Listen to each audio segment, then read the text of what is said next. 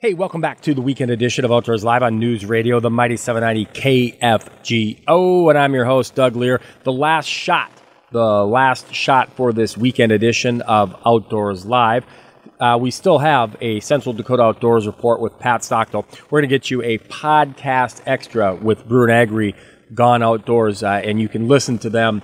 You listen to Brewer and Agri Gone Outdoors on Saturday mornings at 11 a.m. We know not everybody can listen to them on Saturday mornings. We know not everybody can listen to a podcast, so we break out a podcast extra for you each and every weekend. Before we do that, let's get you a Central Dakota Outdoors report with Pat Stockdale.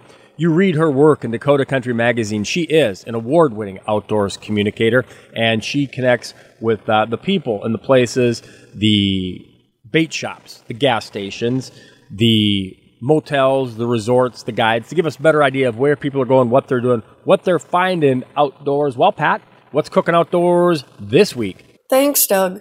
Elsewhere around North Dakota, anglers continue finding perch success on Devil's Lake, with most activity still at East Bay. However, access can still be challenging at times in areas on the lake, so tracked vehicles are recommended yet. It doesn't help that winds were moving recent snows around. Try working early morning hours or late afternoon for walleye throughout the lake as well. The wind also prompted a lot of anglers to get their ice houses off Lake Ashtabula last week, ahead of the March 15th date when permanent houses can't be left unattended.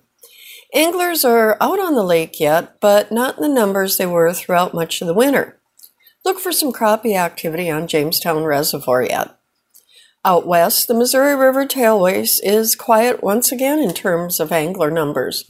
Lake Sakakawea remains hit and miss for walleye, but there's a bit more of a pike bite showing up on the east end of the lake.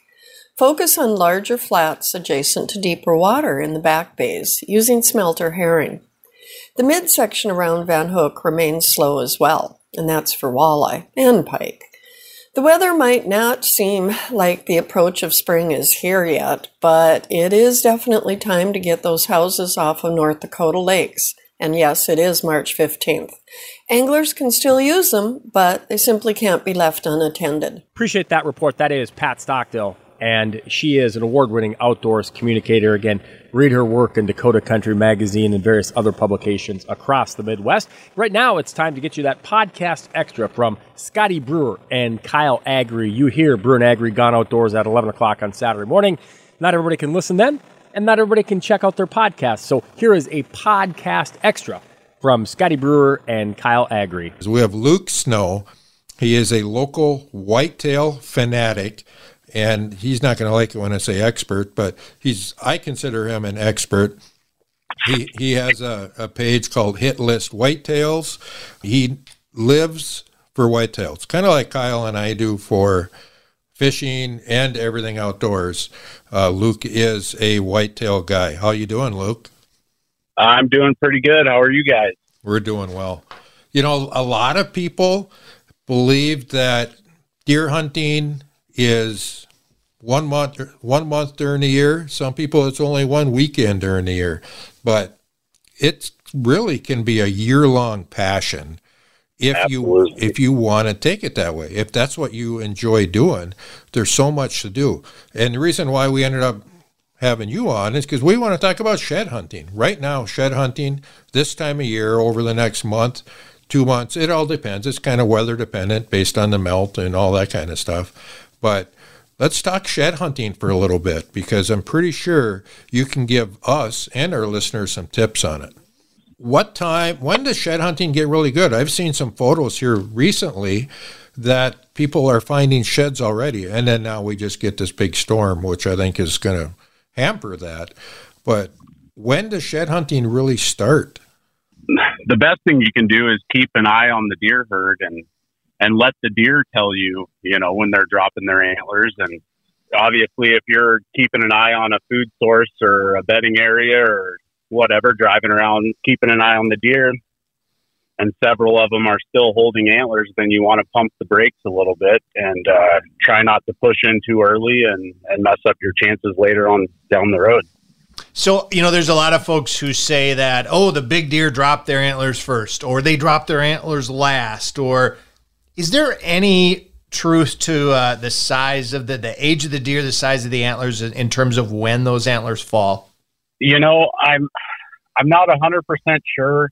A lot of people say that it's based on the stress of the animal. So a more intense winter approaching may cause them to shed early. Maybe an older buck is a little bit more run down from the rut and will shed early, as those younger bucks tend to have a little bit more energy and maybe hold on to them longer. I know that I've already found sheds off mature and immature bucks so far this year. There's a lot of reasons why shed hunting is a fun sport, why it can be popular. And I know you're a family man, and I think that's another great reason, because this can be a very popular family sport where you can get your family out, get your kids out. Definitely, yeah. I mean, that's one thing that's nice about it is you're not concerned with scent control and you don't have to keep your kids quiet and things like that. And it's just nice to I like to get outside any chance I can. So if I can bring the family along and get them interested in doing what I enjoy, then we can all spend time together looking for sheds and enjoying the outdoors. So is there an advantage to shed hunting as far as learning the herd for those people that may not be checking on the herds right next to where they live if they're a little ways away? Is there an advantage to them to go out and do some shed hunting? Is that good reconnaissance for the following fall? Oh, absolutely. Yeah. That's the thing is deer have their summer ranges, fall ranges, winter ranges. So they're constantly evolving where they bed and where they feed. And so if you're wanting to pick up antlers and give yourself the best opportunity, then you want to spend time where those deer were spending time when they dropped the antlers. You're going to need to locate food sources and things like that. Your favorite hunting spots from November aren't necessarily going to produce shed antlers because the deer may be 2, 3, 5 miles away. But I still pay attention to the deer sign. I mean, you can see rubs from the previous fall. If the snow's melted, you can find scrapes and get a really good idea where some rut activity was taking place at that time. Luke, this is one of the things that I have found so true about shedding that the times I've gone is that those antlers are really hard to find until they aren't. And a lot of times you can walk right by them and they're laying out in the broad open expanse. And then the next time you walk back that trail or something, there it is right in front of you. What are some tips you can give folks in terms of actually being out in those areas you described, but searching for the antlers themselves? Right. So once you locate where the deer are feeding or bedding, I mean, maybe they're feeding on a private property that you can't get access to, but they're bedding on public. So then when the time is right, you get in their bedroom and you're walking around looking for antlers. You're not looking for an entire antler. And a lot of people say that you're looking for, maybe a point of a tine or the curve of a beam or maybe a base sticking out of the snow or grass. And you're learning to recognize those signs, I guess. The more you do it, the better you're going to get at training your eyes to look for the right stuff.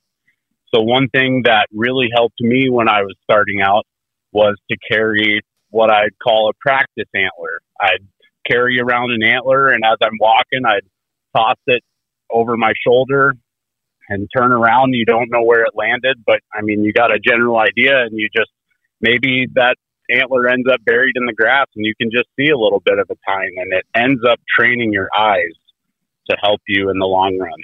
And the more you do it, I mean, everyone you find is gonna help you a little bit more. So that is a great tip, and Kyle is so true with shed hunting and a lot of our outdoor sports. It's the same with foraging. You don't know how easy it is until you actually see it and know how easy it is. Right. And although I shouldn't say it's easy, but you don't see what you don't see until you see it. You definitely have your good days and your bad days when you're looking, that's for sure. So what areas, we're talking food plots, things like that, wintering areas, how long do we got to wait for the snow to melt. I mean, right now we just got a bunch of fresh snow. Do we got to wait till all that snow's gone, or will that start to melt down relatively quick because of if there's a tine sticking out, which will gather the sun's rays this time of year? Well, so it seems, the more deer that are herding in a particular area, the more compact all those trails are going to be. If you got 200-300 deer using the same food plot or the same bedding area, river bottom, whatever it may be, they're going to have that snow packed in there. The snow might be knee deep, but if you're in those areas, you're walking on top of 18 to 24 inches of snow. So you're not going to want to just go wandering off into, the transition areas and things like that, especially early. I try to stick to food sources that are close to the road, go in there midday. That way the deer are back in their bedroom and you're not bugging them, any more than you need to. But, yeah, a lot of times I've found several sheds already this year that are just laying on top of the compact snow. All right, Luke, if people want to reach out to you, if they got any more questions on shed hunting or whitetails in general, how can they get a hold of you? Well, I'm on Facebook, Luke Snow. You can reach out to me anytime. I've got an Instagram, Luke_Snow_hitlist whitetails. And, I'd be happy to answer any questions and give any more tips. Thanks for coming on Gone Outdoors, buddy. Hey, thank you guys. I appreciate the invite. Well, that is going to wrap things up for this weekend edition of Outdoors Live. Appreciate the podcast extra being made available by Scotty Brewer and Kyle Agri. Make sure you check out them Saturday mornings at 11 o'clock. And then also you can check out their podcast at kfgo.com. This has been the weekend edition of Outdoors Live on News Radio, the Mighty 790 KFGO and FM 104.7. Till next time, I'm Doug Lear reminding you, as always, keep your lines tight and your powder dry. Have a great one out there.